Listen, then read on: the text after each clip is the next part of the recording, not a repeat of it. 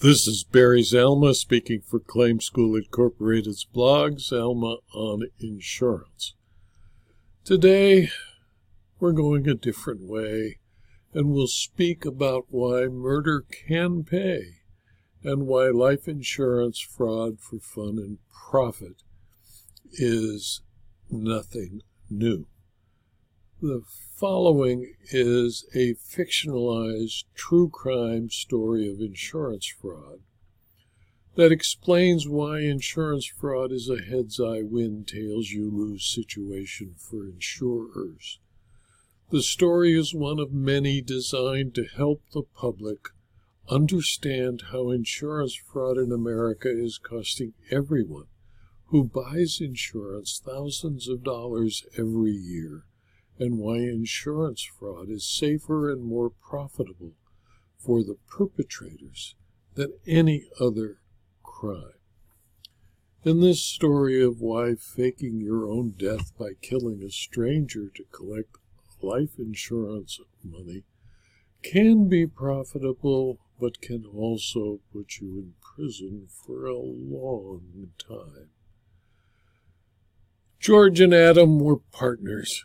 Their business consulting with aerospace manufacturers on preparing the reports required by the Department of Defense had been immensely successful. For the first 5 years of business, their billings exceeded $3 million a year. They lived well. Like the average Americans they spent every dollar they made and about 10% more than they made. They had no savings. They did have large credit card balances. Because they knew how important each was to the success of the partnership, they purchased Keyman life insurance policies with limits of $3 million each from Trust Me Life Insurance Company.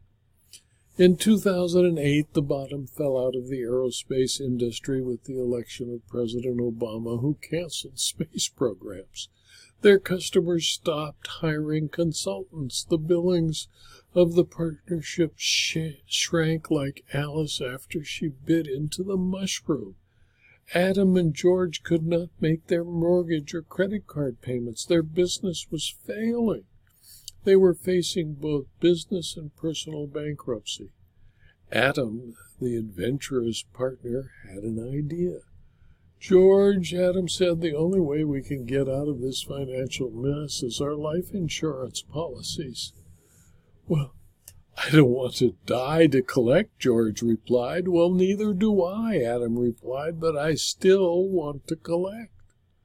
Do you propose to murder me? Oh, no, George, I propose that we find a homeless person who physically resembles one of us and kill him. We can plant identification on the corpse and then share in the $6 million double indemnity payment. My, replied George, that's a brilliant, although evil and criminal plan. I see no other way out. It's either the death of a useless human being or total financial catastrophe for us. Adam, they have a death penalty in this state. So what? The plan is perfect. No one will know. We'll retire in luxury. Okay, I'll go along with it, but I don't like it. This is dangerous. The partners began to travel Skid Row. They needed a homeless person who physically resembles one of them in height, weight, and coloring. It took them a week to find the right person. They befriended him with a bottle of wine and a free meal. They told him that they had just completed a 12-step program, and part of that program was to help a person in need. Together they took the homeless person to Adam's house. The partners washed off the grime in Adam's massive master bath, dressed him in Adam's clothes, and outed him with accessories until he looked like a Century City lawyer about to meet an important client. The homeless man was only known to them as Fuzzy. He was suspicious and refused to give them his full name. Fuzzy was grateful. He thanked his benefactors profusely and offered to work to earn what they had given him. Adam and George agreed and offered him the job operating the photocopy machine at their office at the rate of $18 an hour. While he was getting on his feet, Fuzzy could sleep in the guest room at Adam's house.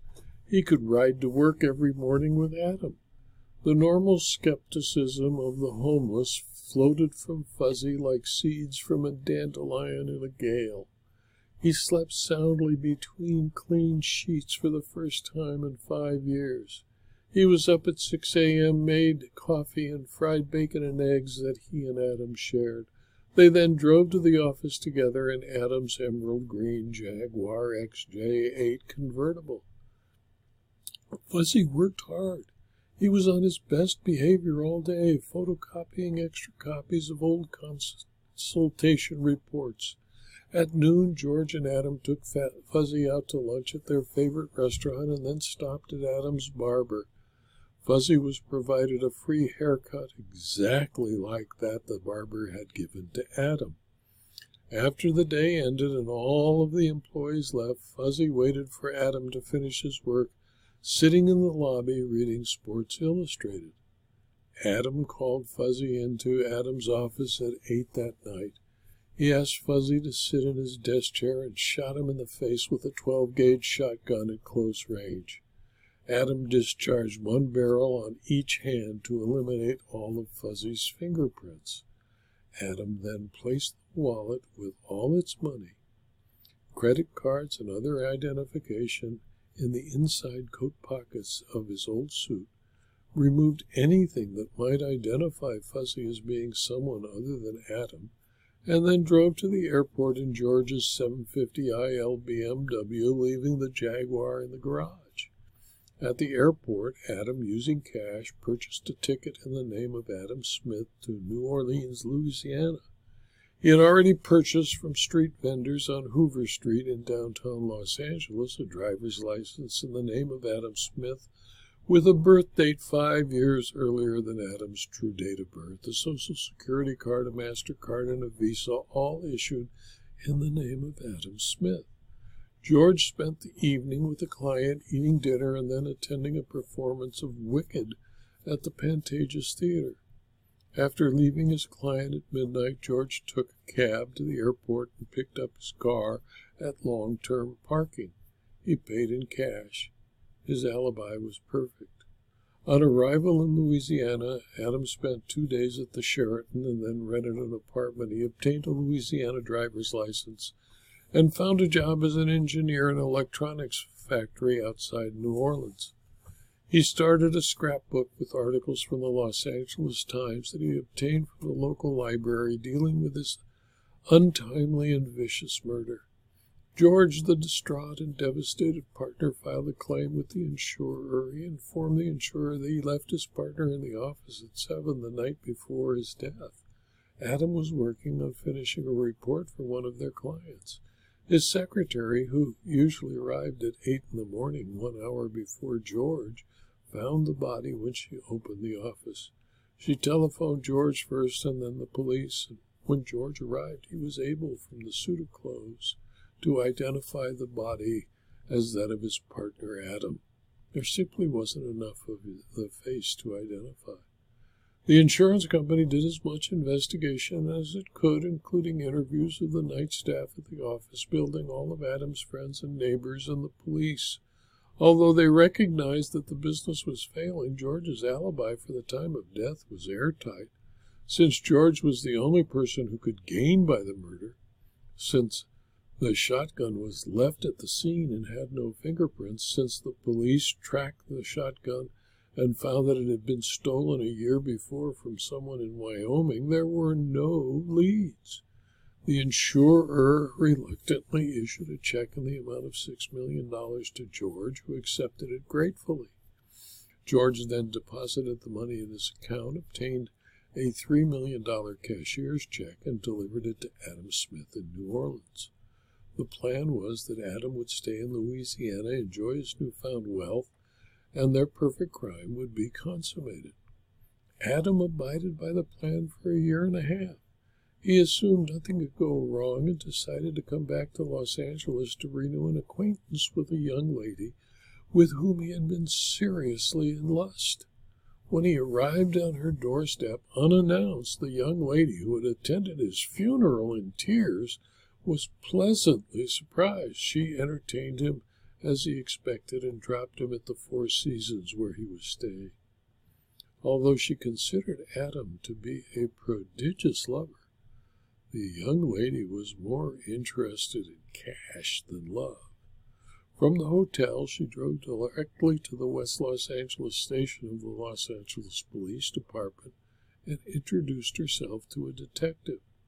She knew that a life insurance claim had been made and wanted the police to know that the person whose murder they were investigating was presently sound asleep in his hotel room at the Four Seasons Hotel in Beverly Hills. She explained to them how Adam, after 20 minutes of horizontal rumba, explained to her how he had defrauded an insurance company of $6 million. She explained to the police that she would never be a party to such a crime and wanted it noted in their report that she was the source of the information and the person to whom any rewards posted by the insurance company should be paid. Adam and George were arrested and tried for the murder of Fuzzy as well as several counts of insurance fraud. The testimony of the young lady, the presence of Adam, and the Los Angeles airport recording of George's license plate on entry and exit from the airport parking lot made their defense impossible. They were convicted. Adam and George are now spending the remainder of their lives in the state penitentiary. The insurer was able to recover $4 million of the $6 million. George and Adam had lived well for that year and a half, and paid the young and lustful woman a $400,000 reward. She lived happily ever after. This video was adapted from my book, Insurance Fraud Costs Everyone, which includes more than 80 similar stories.